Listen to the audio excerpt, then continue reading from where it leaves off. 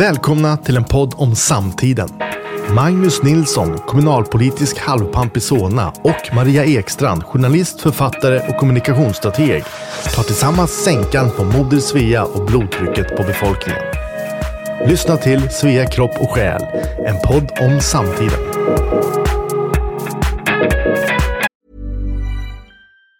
Say hello to a new era of mental health care. Cerebral is here to help you achieve your mental wellness goals with professional therapy and medication management support. 100% online. You'll experience the all-new Cerebral Way, an innovative approach to mental wellness designed around you. You'll get a personalized treatment plan from a therapist, prescriber, or both in a safe and judgment-free space. Your Cerebral therapist or prescriber will outline a customized plan with clear milestones along the way, so you can get to feeling your best. With Cerebral, you're not alone in your mental health journey. We're here to empower you to live a fulfilling life. So take that first step towards a brighter future and sign up today at Cerebral.com/podcast and use code ACAST to get 15% off your first month. Offer only valid on monthly plans. Other exclusions may apply. Offer ends July 31st, 2024. See site for details.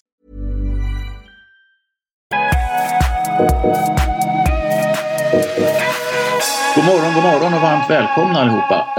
Kul att se dig igen, Maria. Hej, god morgon. Det är den 24 november idag faktiskt. En månad till julafton till och med. Ja. Får du paket? Dags att tända adventsstaken eller åtminstone. Ja, jag brukar få paket. Vi säger, jag och min fru, att vi ska inte ha några julklappar. Men sen så köper hon jättedyra grejer, så att då måste jag för att upprätthålla terrorbalansen också köpa dyra prylar. Så ni rusar runt på top level shoppar och deras flaggskepp i centrala Stockholm och shoppar Gucci och Louis Vuitton och Chanel och vad det nu kan vara. Nej, inte riktigt. Men de senaste 2 julafton och födelsedagen har min fru faktiskt fått 2 stycken Dyson-dammsugare. Nej, Magnus! de är värda sin vikt i guld uppenbarligen. Men de är bra. Vi är inte sponsrade, men hon har varit mycket glad över det, för att hon har så mycket fina grejer och jag köper alltid fel om jag köper kläder och sånt där. Men det här påminner mig om en mycket, mycket närstående ung kvinna vars pojkvän precis när de var nya och förälskade gav henne en tryckkokare i födelsedagspresent, eller om det var julafton. Ja, det är bra. Ja. Ska vi dra igång faktiskt? Vi har fått beröm och kritik från en lyssnare här faktiskt. Ja.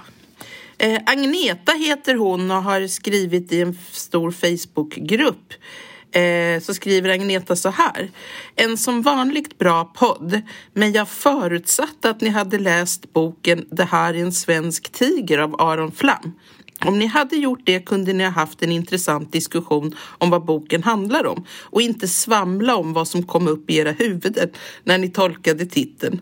Jag hoppas som en god lyssnare att ni har gjort detta till nästa avsnitt, och såklart även Henrik Jönssons bok Frihetligt självförsvar. Ser fram emot en intressant diskussion. Okej, det var ju vänligt och det är lätt att hålla med att vi borde ha läst boken, men den enda poäng vi gjorde var faktiskt, eller som jag gjorde, var att föreställningen om att vi inte diskuterar, att vi tiger kring, har någon sorts tysthetskultur kring den svenska beteendet under andra världskriget, svenska handlandet, det stämmer inte riktigt. Det har ju talats om hur mycket som helst faktiskt, just det. Men det påverkar ju inte så att säga bokens värde eller innehåll för övrigt. Det var bara den detaljen, och vi sa också att vi inte hade läst boken. Och det har vi fortfarande inte gjort. För när vi spelade in det här så har vi nu inte hunnit beställa boken, få hit den och få hem den och läsa den. Men jag ska faktiskt ta och göra det. Däremot så trampade jag iväg samma kväll som vi spelade in förra avsnittet och tittade på någon form av politisk show med Aron Flam och Henrik Jönsson. Och jag måste säga att de var jätteroliga. Aron berättade då ganska mycket om processen kring sin bok. Han fick ju den beslagtagen i ett halvår, kanske nästan ett år, 3/4 år, utav svensk polis. Och han la upp en 1/2 meters dokumentation på ett bord. Alltså det var hur mycket papper som helst. Och det är då förundersökningarna till de rättegångar som har hållits kring den här boken. Och saken det gäller då är ju som vi har berättat förut att har han gjort intrång i upphovsrätten på den här bilden som tecknades av Bertil Almqvist på en tiger. Och ursprungligen så var ju det här en kampanj som Sveriges regering inledde den 21 november 1941 och den kallades för vaksamhetskampanjen och handlade helt enkelt om att man skulle inte ge spioner så stor chans att snappa upp saker och ting som kunde skada Sverige och svenska intressen. Och man hade kopierat en amerikansk kampanj som hette Loose Lips Sink Ships. Alltså slappa läppar sänker skepp. Och som då skulle förhindra den amerikanska allmänheten för att tala bredvid mun. Och på så sätt riskera amerikanska soldaters liv genom att läcka känslig information till fienden. Och kring detta omslag så blev det då ett liv och ett kiv. Aron berättade från scenen att det blev, om jag nu inte minns fel här, så blev det totalt 4 rättegångar. Det var 2 olika mål. Och det som är anmärkningsvärt är ju att det var brottsmål. Alltså det vill säga att Aron har begått ett brott, men normalt vid upphovsrättsfrågor och så är det civilmål. Och skillnaden för allmänheten då, för då kan man ju tänka om en rättegång som rättegång. Nej, men är det ett brottsmål så är det skattefinansierat. Då är det du och jag och våra lyssnare, Magnus, som betalar den här farsen. Och är det civilmål så får parterna göra upp i domstol. Och sen så får den som förlorar ta samtliga rättegångskostnader. Så berättigad kritik där från Aron Flam, tycker jag. Ja, absolut. Alltså att överhuvudtaget ifrågasätta att omslaget som var en sorts omarbetad satir utav så att säga den ursprungliga en svensk tigerloggan det framstår ju som helt barockt faktiskt att det överhuvudtaget blev någonting av det. Ja. Men det är en intressant den här slogan, vaksamhetskampanjen, är intressant. Jag tror att Wilhelm Agrell har skrivit detta om spioneriet i Stockholm under andra världskriget. Och det var alltså så mycket underrättelsefolk från olika nationer i Stockholm så att det gav problem på bostadsmarknaden. Så att om man hörde utländska språk på alla restauranger överallt. Och det var naturligtvis därför att Stockholm, neutrala Sverige, var ett av de få ställen där man kunde arbeta som underrättelseofficer eller någon form av spion.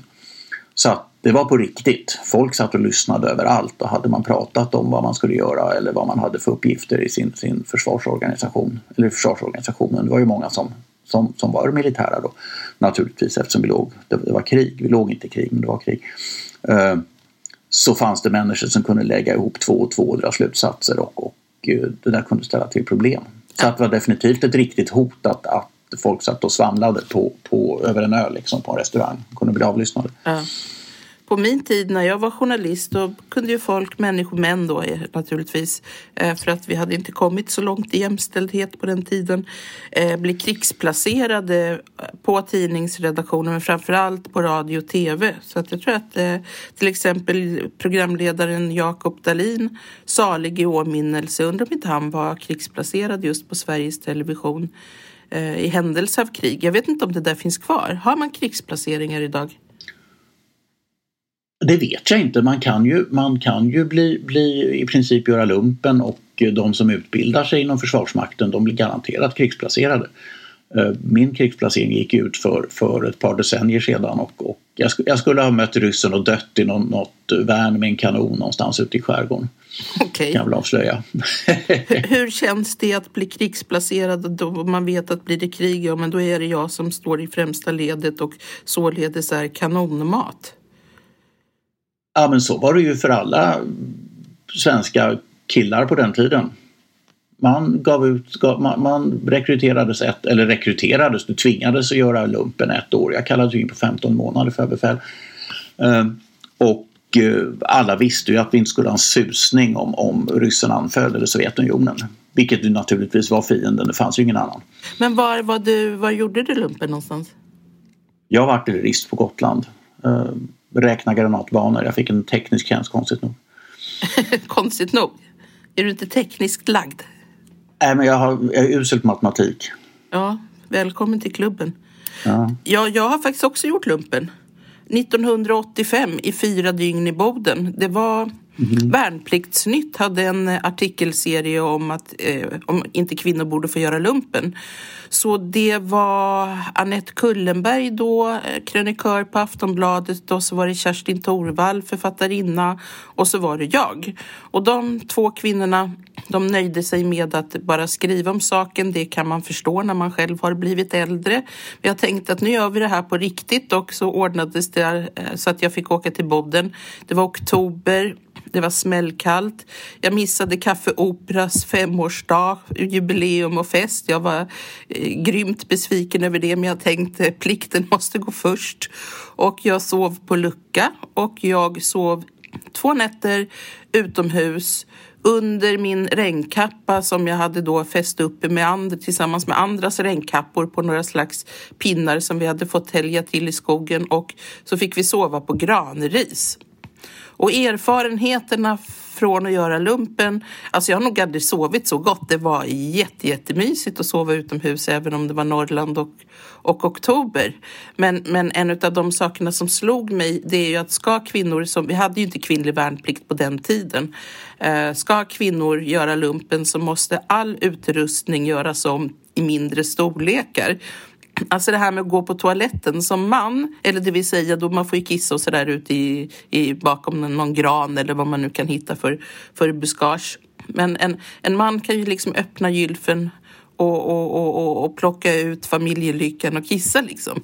Men som kvinna så måste man ju dra ner alltihopa och huka sig, och jag kan tala om att med militär utrustning, det är inte lätt alltså. Man är ordentligt påbultad och med långkalsonger och grejer och flera lager, och sen har man ett bälte runt magen, där hänger en hjälm och där hänger en så kallad, vad heter den? Snuskkopp. Alltså Snuskburken. Snuskburken hänger där. Och lite Kortkärlet. Ja, massor med grejer där. Dingelidong liksom. Så att jag föreslog overaller med sån här Dennis-lucka bak. Du vet, seriefiguren Dennis som man kan då bara fälla ner luckan och sätta. Man behöver inte ta av sig alltihopa liksom. Och cykeln var ju för stor också, så att jag fick liksom, och så hade den så här en ram, det var en herrcykel naturligtvis.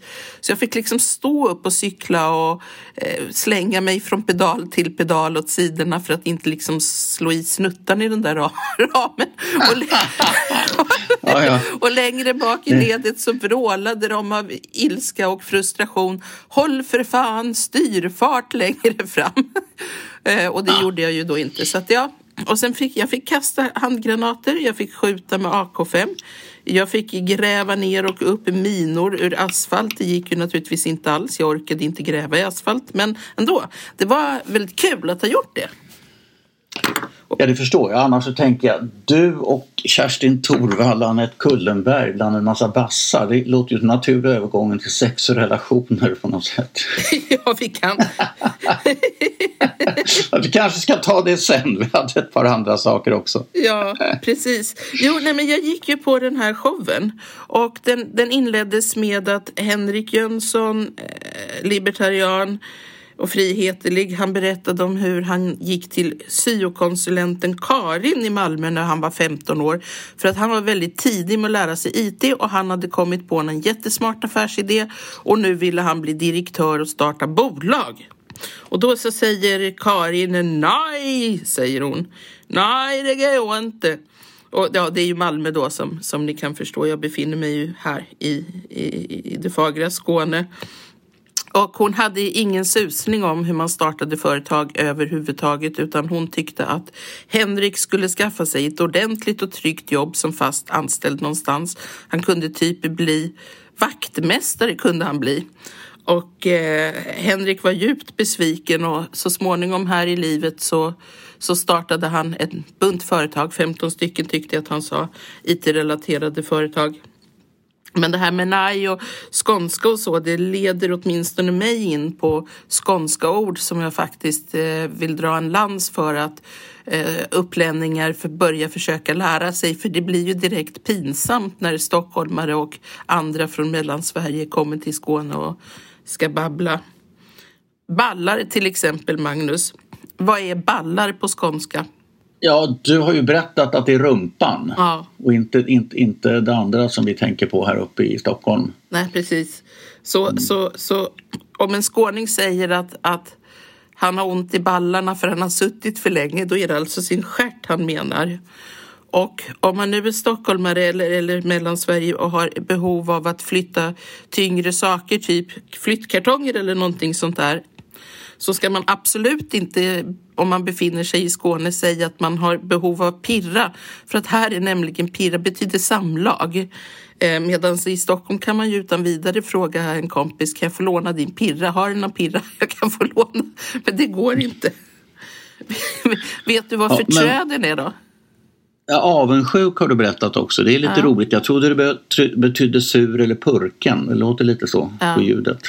Ja. Men det är så, Skåne är liksom ett eget land, jättetydligt. Det borde nog kanske hänga ihop med Danmark fortfarande, kan man tycka ibland. Men om en skåning säger sådär att han har ont i ballarna för att han kanske är sån här incel eller något sånt där, alltså att han inte fått ligga på länge, vad säger han då? Jag har ingen aning, jag känner ingen incel. Gör du? Nej, men skåningar någon gång nämner de väl sina... Ja, alla skåningar kan ju inte vara incels, men ändå. Kanske borde vara det. Nej, jag har faktiskt ingen aning om vad de säger. Vad heter testiklar på skånska? Så det är det som är min fråga. Ja, de heter ju uppenbarligen... Ja, de heter ju uppenbarligen inte ballarna i alla fall. Är det kanske man har missat det ordet på skånska? Ni tänker inte så mycket på dem där nere? Nej, det är det. Nej, och sen finns det lite andra sådana här tillmälen. Hotara i nällorna. Det här betyder alltså släng dig i brännässlorna. Och det säger man till någon som är dum i huvudet. Okej. Ja. Så är det. Nej, sen fortsatte den här showen med att Henrik och Aron hade gjort en pastisch på inledningen till tv-serien Snobbar som jobbar. Det här var det mest fantastiska man kunde se på tv tidigt 70-tal. Vi var ju allmänt svältfödda på underhållning i Sveriges Television. Vi hade precis fått vår andra kanal. Så vi hade 2 kanaler som båda var monopol-tv i statens regi. Och här skulle vi inte ha för roligt titt som tätt, utan det fick man kanske ha en gång i veckan då. Så att då var det Snobbar som jobbar med Tony Curtis och Roger Moore. Och som handlar om 2 stycken upper class män som jagar skurkar på Rivieran. Väldigt, väldigt rafflande. Och de har i sin inledning då så spelas det roulette och det dricks champagne och det går förbi en bikinibrud och de vänder sig om både Roger Moore och Tony Curtis och tittar på hennes rumpa. Det blir mycket sex i det här avsnittet, Magnus. Och det gör då också Aron Flam och Henrik Jönsson. De har någon tjej som går förbi i baddräkt. Och de vänder sig om och tittar intresserat på hennes rumpa. Och jag måste säga att den var alltså verkligen välsvarvad. Bakifrån sett så var ju där en ursnygg tjej. Eller Gus som man säger här i Malmö. Och som för övrigt är arabiska och betyder snygg brud. Och så hade de en utläggning där om att nej, men det här kan vi inte visa för att det går inte nu för tiden att visa kvinnor i baddräkt. Och det måste jag nog hålla med om, att vi har liksom fått lite egna sharia-lagar här även för svenska kvinnor. Man solar inte topless längre och man går inte med för korta kjolar, i alla fall inte i Malmö som har över 50% invandrare. Det har kommit en ny moralism som jag egentligen inte vet varför den har uppstått. Ja, alltså jag tror inte att en ny moralism vi ser, om det ens är ny moralism, jag tror inte så mycket att den har att göra med generellt sett med invandring. Jag menar, nymoralismen den ser vi huvudsakligen på typ Södertörns högskola och kultursidorna i pressen och såna grejer. Och det är ju människor som i normalfallet inte träffar några invandrare, i alla fall inte i miljonprogramsområdena, utan det är ju väldigt radikala människor. Det har nog bara att göra med, jag tror att det är så här egentligen, att kvinnlig sexualitet och sådana saker är ju för sig fullständigt accepterad och inte så mycket att bekymra sig över längre, så att säga, utan det är helt självklart, till exempel jämfört med 60-70-tal. Däremot så är väl förmodligen uppfattar jag att den traditionella föreställningen om en attraktiv kvinna som så att säga huvudsakligen snygg och passiv, den är inte särskilt populär på goda grunder. Jag tycker inte att det är ett ideal. Ja, det är klart det är roligt om människor är snygga i största allmänhet, men de ska ju helst inte vara passiva. Vad menar du med passiv? Tänker du på själva akten, eller tänker du på liksom i största allmänhet att kvinnor tidigare har förväntats vara passiva? Ja, nej, nu talar jag om sexualitet i vid bemärkelse, att så att säga kvinnor så att säga ändå har ett mycket större del av sitt värde än män traditionellt sett, genom sin skönhet och kanske sexuell både tillgänglighet och renhet och sådana saker. Och att liksom det traditionella kvinnliga skönhetsidealet, att spela väldigt starkt på det inom media, eller att män som uppskattar det väldigt tydligt och så vidare, det är inte så accepterat längre, men den kvinnliga sexualiteten är väldigt accepterad. Så att män kan inte ge komplimanger på det sättet vi kunde för 30 år sedan, och man kan tycka att det är tråkigt, men samtidigt tror jag att det är bra i den meningen att det är inte lika självklart att en kvinna ska ha en komplimang för att hon är snygg. Slentrianmässigt, så att säga. Så att jag tror att det är två saker här. Jag tror inte att det är sharia, utan jag tror att det är också en medvetenhet som jag tycker är ganska bra. Och det är klart att män inte kan liksom komma med vilka plumpa påståenden som helst, så som de kunde förr i tiden. Decennier före MeToo, och det är väl på ett sätt bra. Men det är ju lite tråkigt också att inte få såna här komplimanger hur som haver. MeToo var en tydlig skiljedelare där i hur män kunde uppträda före och efter. Och det är ju inte bara så att vi har vunnit någonting, att kvinnor har mycket lättare att säga nej, och att gränsen för vad som är acceptabelt från en mans sida, den har ju klart förändrats, men något har ju också gått förlorat. Det måste man ju konstatera. Jag skulle nog säga att känsligheten är väl hög ibland, så att säga. Det tror jag absolut. Ja. Att vi män kan bli rädda också. Får jag säga att hon har en väldigt snygg blus, eller att hon är fantastiskt snyggt klippt eller någonting sånt där, eller kan min kollega ta illa upp och mena att jag bara är sexistiskt intresserad av hur hon ser ut liksom. Det är lite oklart idag. Men det var ju inte alla män förr heller som var plumpa. Många var ju liksom väldigt uppriktiga i sina komplimanger. Och jag tyckte som kvinna också att man kunde väl ge en man en komplimang. Snygg slips, hörru. Ja, det blir man himla glad över. Ja, men det är kanske därför som Henrik Jönsson bestämde sig för att vara gränsöverskridande, för att mot slutet av föreställningen så brölade han ungefär som när han härmade syokonsulenten Karin i början av föreställningen, och så hojtade han att vi måste erkänna att män gillar kött, öl och pattar. Och jag tror att man längre norrut i landet vet att pattar är ett vanligt ord för bröst i Skåne. Ja, jag tror att pattar är ett slangord för bröst överallt som jag har stött på. Men sen undrar man, är det i den ordningen han gillar alltså? Köttöl och pattar. Först en biff och sen som bärs och sen pattar. Det känns ju rätt konventionellt alltså. Du ser framför dig missionären, eller vadå?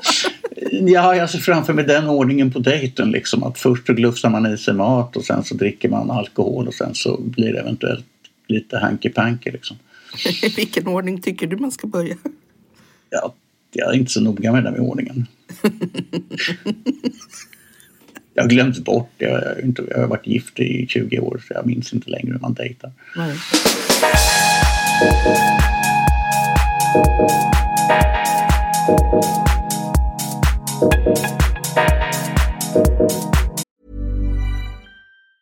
Say hello to a new era of mental health care. Cerebral is here to help you achieve your mental wellness goals with professional therapy and medication management support. 100% online.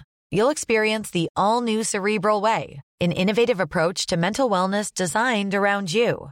You'll get a personalized treatment plan from a therapist, prescriber, or both in a safe and judgment-free space. Your Cerebral therapist or prescriber will outline a customized plan with clear milestones along the way, so you can get to feeling your best. With Cerebral, you're not alone in your mental health journey. We're here to empower you to live a fulfilling life. So take that first step towards a brighter future and sign up today at Cerebral.com/podcast and use code ACAST to get 15% off your first month. Offer only valid on monthly plans. Other exclusions may apply. Offer ends July 31st, 2024. See site for details. Hey, I'm Ryan Reynolds. At Mint Mobile, we like to do the opposite of what Big Wireless does. They charge you a lot. We charge you a little. So naturally, when they announced they'd be raising their prices due to inflation, we decided to deflate our prices due to not hating you. That's right. We're cutting the price of Mint Unlimited from $30 a month to just $15 a month. Give it a try at mintmobile.com/switch. $45 up front for 3 months plus taxes and fees. Promo rate for new customers for limited time. Unlimited more than 40 gigabytes per month. Slows full terms at mintmobile.com.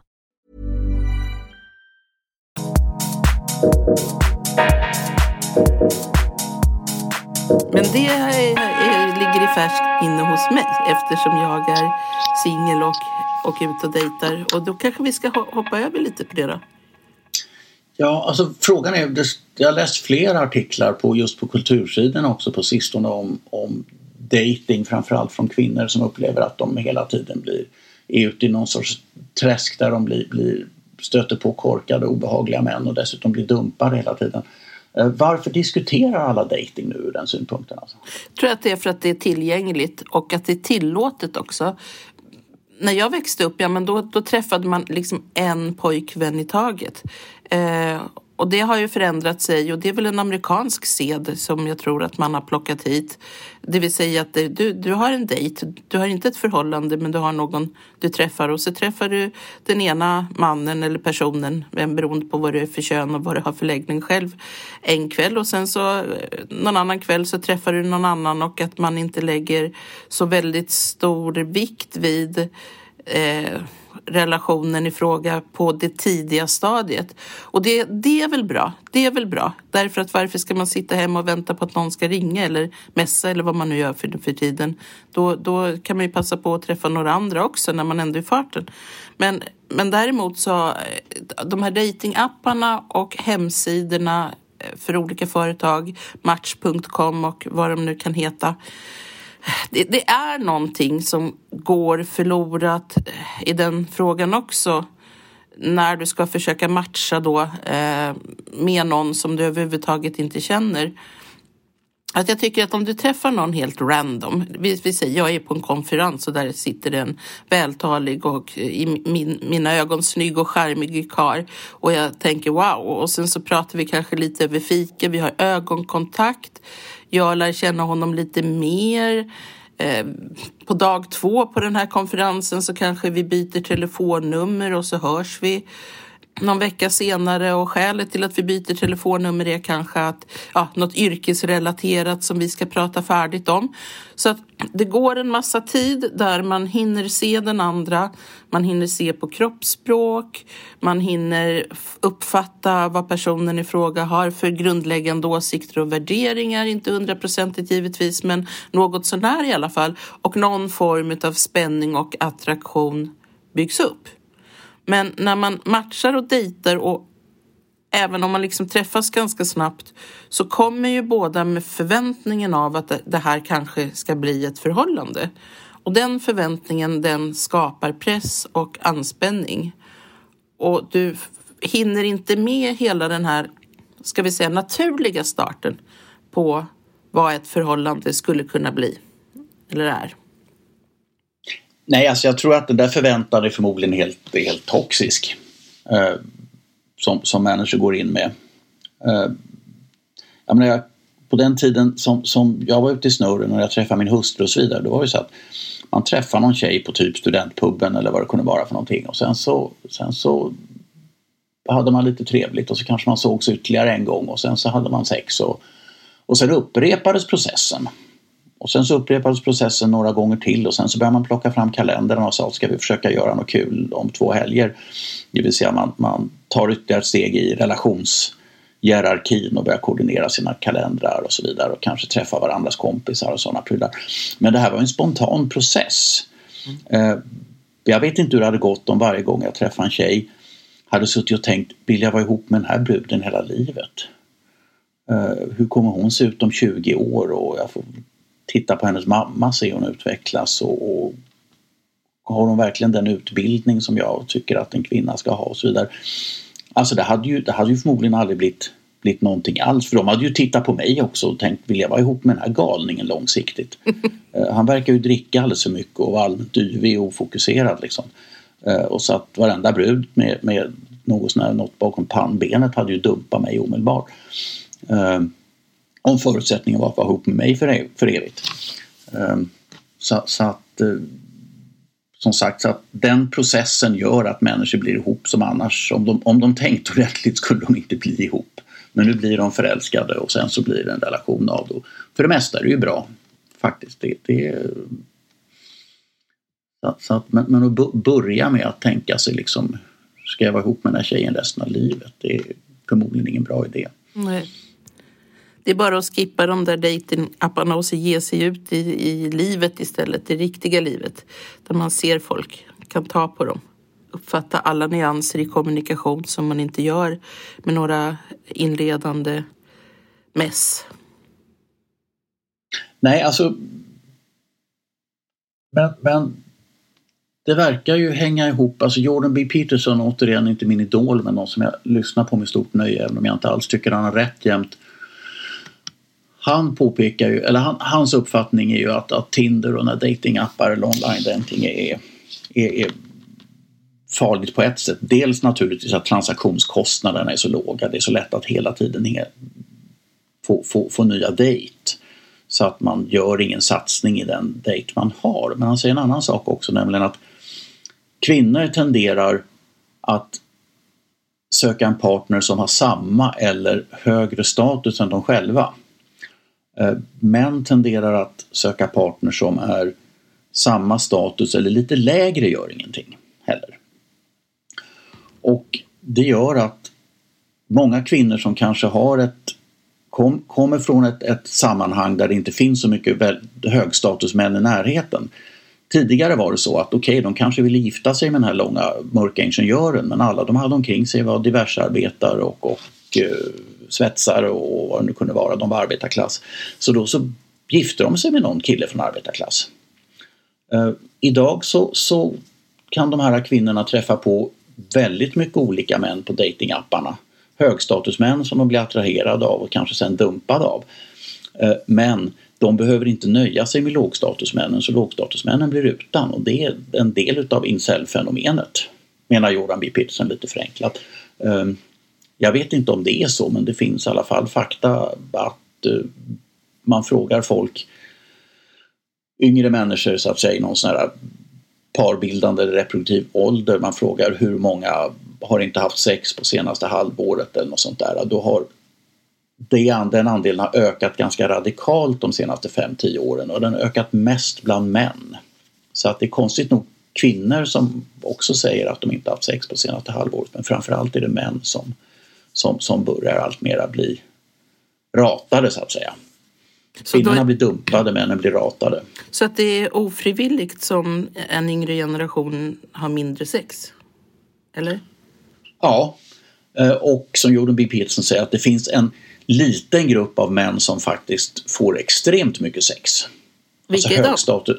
Ja, det är högstatusmännen som har hyggligt med pengar, hygglig utbildning, 3 i Vasastan, de är snygga och de kan verkligen så att säga skörda frukterna utav tillgängligheten på kvinnor där ute på nätet.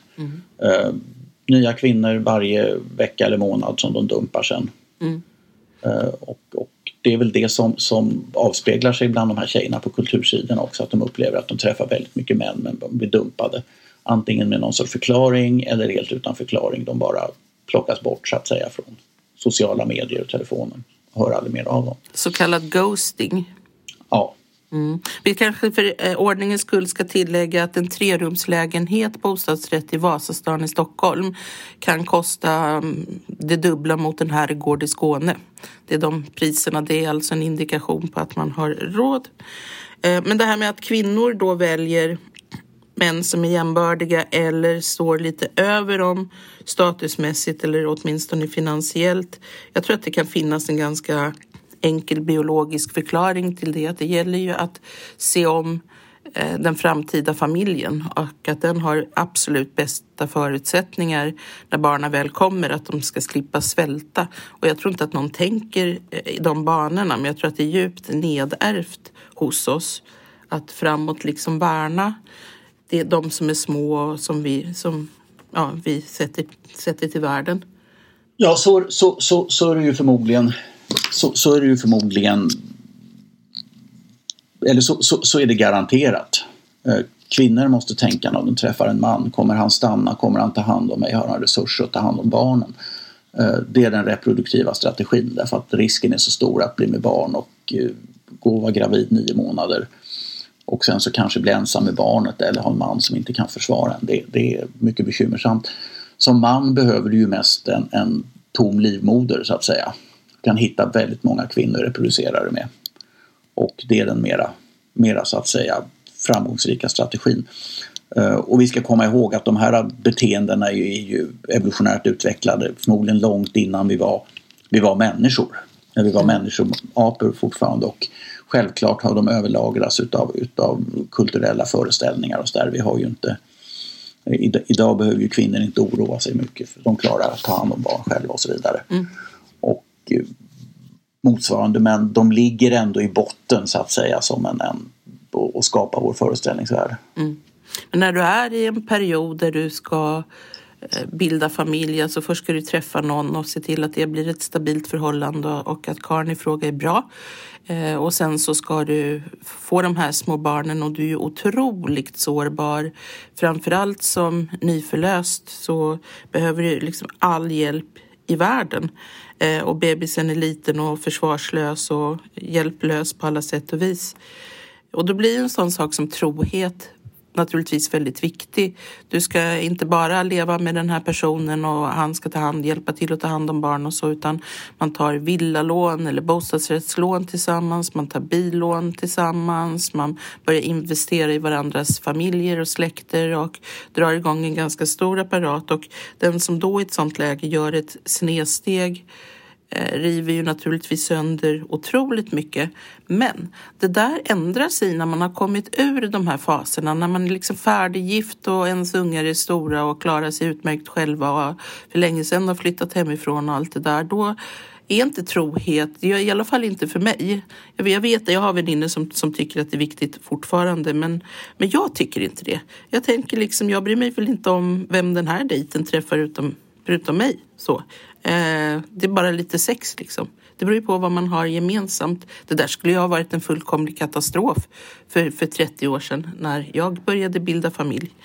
Men nu så är det ganska skönt att kunna ha en manlig inställning till sexualitet. Ja, det där dyker ju upp. Jag har en del vänner som är polyamorösa och så vidare, och de trohet och sexuell exklusivitet uppfattar de inte som riktigt samma sak. Alltså man kan primärpartner, man måste kunna lita på den partnern i en väldigt massa sammanhang, men inte nödvändigtvis att primärpartnern, att man är sexuellt exklusiv. Det är inte det viktiga, men det kan finnas en massa andra saker när det gäller att ta hand om barn och hem och att det alltid finns någon där som ställer upp emotionellt. Så jag skulle säga att det är 2 olika saker. Att kunna ha en mycket stark intim relation med en annan människa och sexuell exklusivitet. Det är inte riktigt samma sak. Och jag ser ju på mina vänner som är homosexuella att väldigt många har ju mycket starka relationer med en partner som de har kanske haft i decennier. Men jag tror ingen av dem är sexuellt exklusiva. Och det är inget bekymmer för dem. Och det är så att säga den renodlade manliga sexualiteten i det här fallet. Därför att de jag känner är mest män som är homosexuella. Jag känner inte så många lesbiska tjejer. Det är ganska befriande att komma dit här faktiskt i livet. Att du inte behöver ta ett ansvar utöver det sexuella ansvaret, det vill säga skydda sig och allt det där. Det måste man göra. Jag läste någon artikel, det är ett tag sedan i och för sig.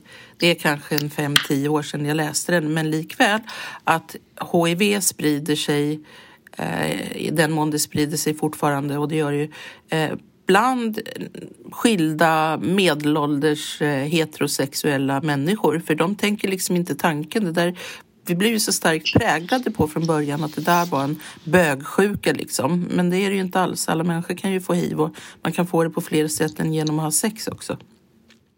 Ja, man kan få andra tråkiga sjukdomar genom sex också. Det är ju inte så roligt med det finns ju annat tråkigt. Men om vi ska återvända till det här biologin, hur mycket påverkar det så att säga män och kvinnor i skillnaden i våra strategier och hur vi ser på saker och vad vi känner, så finns en kille som heter Buss, B-U-S-S stavar han, jag har glömt förnamnet nu, men som är i stort sett han som han och hans forskningspartner uppfann så att säga forskningsområdet evolutionär psykologi, och de har ägnat sig väldigt mycket åt att studera mänskligt beteende när det gäller parbildning och så vidare, mating strategies.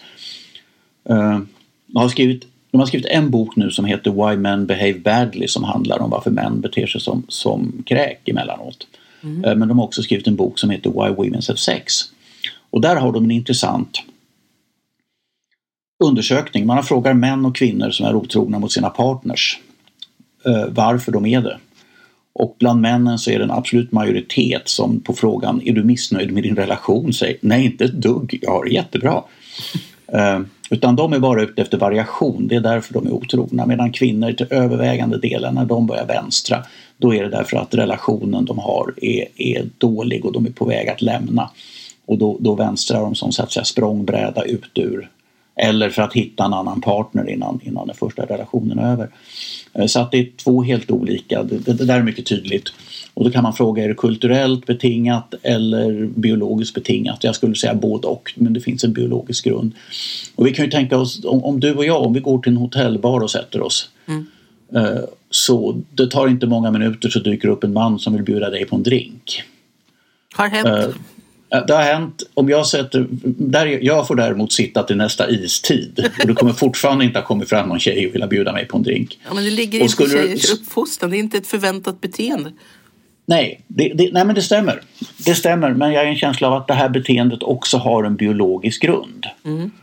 Och skulle du efter 20 minuters drinkande med den här karln säga att jag bor på hotellet, ska vi gå upp på mitt rum, så skulle han förmodligen hänga med. Medan däremot det skulle en kvinna som jag pratade med efter 20 minuter och sa att ska vi gå upp på hotellrummet, hon skulle förmodligen säga nej, om hon inte var en sån som tog betalt naturligtvis. Men vi tänker så att det är en vanlig dejtingsituation. Och det här är naturligtvis också en mycket tydlig tecken på att män är beredda att ha sex fort och med nästan vem som helst, medan kvinnor de vill kolla lite först vad det är för en lök, och de diskriminerar ganska mycket.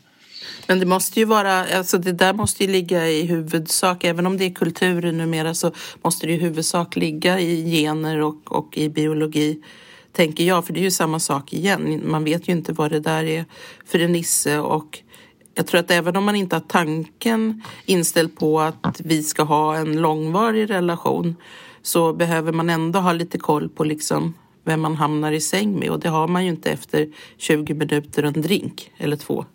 Nej. Skillnaden är naturligtvis att nästan alla män kan slå ihjäl nästan alla kvinnor. Så fort en kvinna är ensam med en man så är hon utsatt. Ja. När jag är ensam med en kvinna så det är liksom ingen som helst bekymmer att hon måste vara beväpnad för att kunna liksom komma åt mig. Och det är naturligtvis också en skillnad i hur man beter sig. Ja, det är en skillnad i hur man rör sig utomhus också. Det är väl det som många män får lära sig den väldigt hårda vägen nu. Att nu är det plötsligt farligt för män också att vandra igenom en stadskärna med Ola-Lena mitt i natten. Och det var inte det på samma sätt förr. Men nu kommer de i gäng och har knivar och vapen och rånar dig på din klocka om du har den. Ja, Jag måste säga att i den mån jag är ute om nätterna så där, jag har nog aldrig varit orolig någonsin. Jo, men det har jag varit. Och jag gjorde så här någon utav gångerna när jag åkte till New York på 80 eller 90, tidigt 90-tal, så smugglade jag med mig pepparspray hem. Och det var ju helt jätteolagligt i Sverige och förmodligen fortfarande olagligt. Men då kände jag mig trygg. Och då började jag liksom, hade jag varit ute och dansat eller druckit vin med vänner eller något sånt där, så kunde jag liksom vandra från city hem till Södermalm där jag bodde med min familj. Och jag hade min pepparspray i fickan och jag kände mig jättetrygg. Först i efterhand så har jag lärt mig att det där kan bli ett förfärligt vapen i förövarens händer. Alltså du ska vara väldigt säker på handen och verkligen rikta rätt och se till att han inte vrider den där pepparsprayen och sprayar dig tillbaks istället. Så försvarsvapen och strategier bör tänkas igenom innan man rusar och stad genom natten. Ja, absolut. Hade jag varit kvinna så hade jag naturligtvis varit försiktig i vissa sammanhang. Nu är jag inte det som man. Och det är ju inte för att jag inte tror att saker inte kan hända mig. Det är klart det kan komma 3 grabbar med kniv och vilja plocka av med min Rolex. Liksom. Det är inte en chans. Men jag oroar mig inte för det. Det finns så mycket grejer som man oroar sig för. Man kan ju oroa sig för allting. Samtidigt var det väldigt befriande där att kunna gå hem, i alla fall sommarhalvåret liksom. En vacker kväll och kanske inte var helt mörkt heller så som ljuset där under somrarna i Sverige. Vi har ett fantastiskt djur sommarhalvåret. Och att då kunna ta den där promenaden hem och reflektera över kvällen som hade varit och alltihopa. Jag tycker det är synd att vi inte rör oss fritt. Liksom, att kvinnor har aldrig kunnat göra det på allvar. Om de inte har levt i någon förvillelse av att pepparspray ska rädda dem. Och nu är det farligt på vissa platser i alla fall också för män. Jag tycker att det är en tråkig utveckling. Det borde ha gått åt andra hållet. Ja, det är en tråkig utveckling och i stora delar av världen har det ju gått åt andra hållet. Men det har gått åt fel håll i Sverige och tyvärr lite, det är en annan diskussion, men tyvärr lite grann i onödan. Jag tror inte att det hade behövt bli så som det har blivit om vi hade tänkt lite mer. Vad skulle vi ha tänkt? Man kan väl säga så här att Sverige har förvandlats från ett land med ganska stark social kontroll och enhetligt. Där folk hade respekt för polisen och de flesta brottslingar trots allt var människor som, de hade kommit på snedden men de ville bli svennar. Idag har vi inte riktigt det läget. Folk har inte respekt för polisen och myndigheter på samma sätt.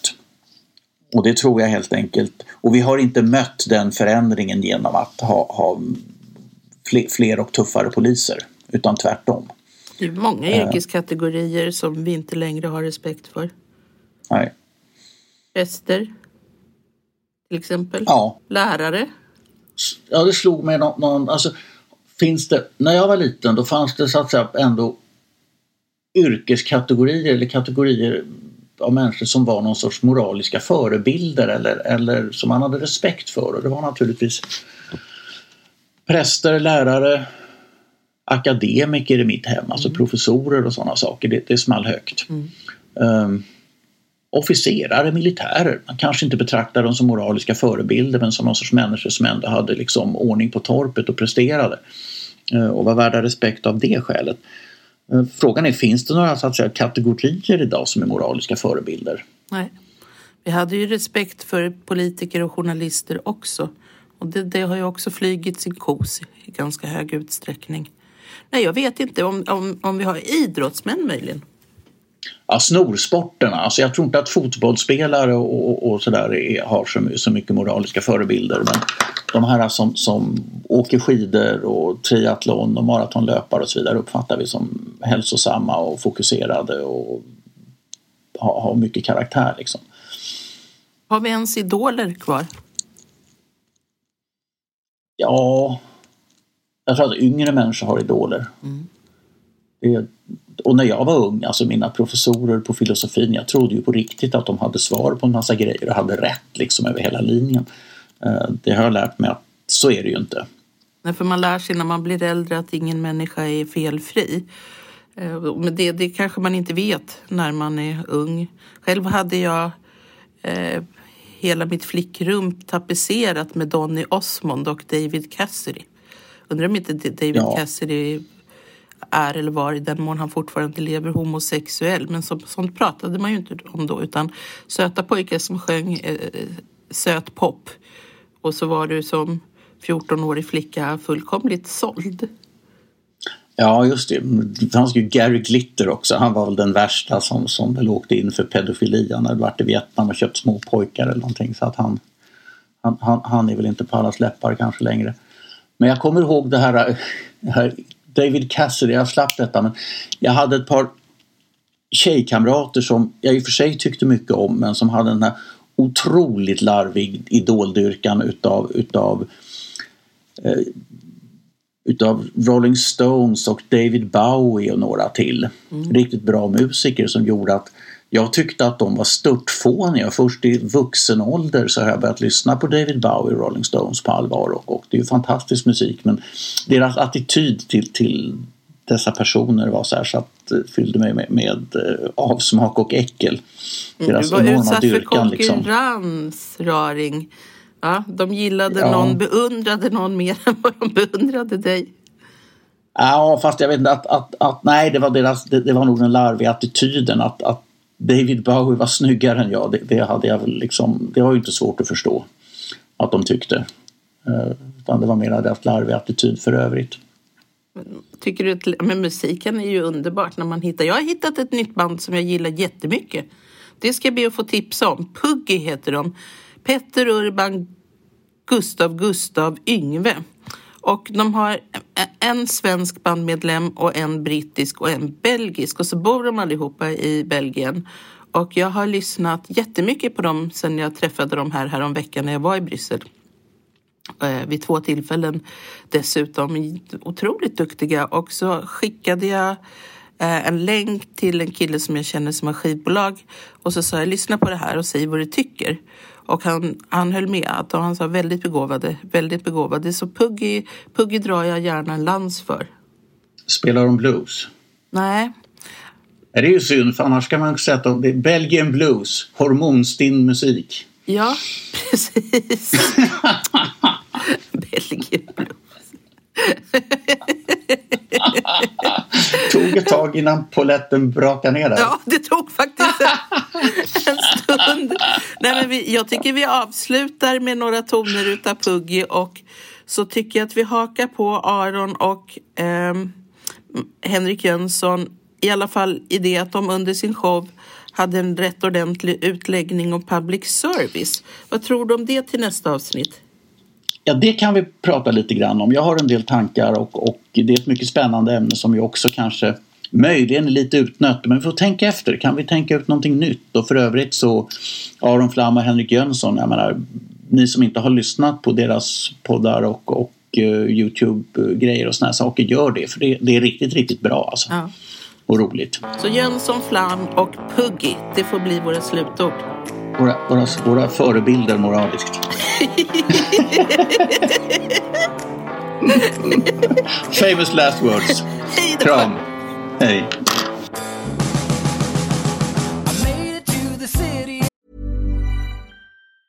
Tired of ads barging into your favorite news podcasts? Good news. Ad-free listening is available on Amazon Music for all the music plus top podcasts included with your Prime membership.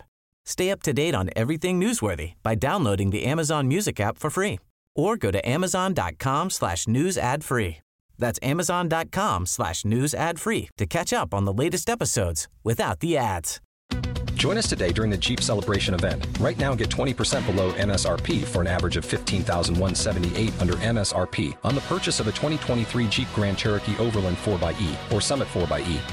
Not compatible with lease offers or with any other consumer incentive offers. $15,178 average based on 20% below average MSRP from all 2023 Grand Cherokee Overland 4xE and Summit 4xE models in dealer stock. Residency restrictions apply. Take retail delivery from dealer stock by 4/1. Jeep is a registered trademark.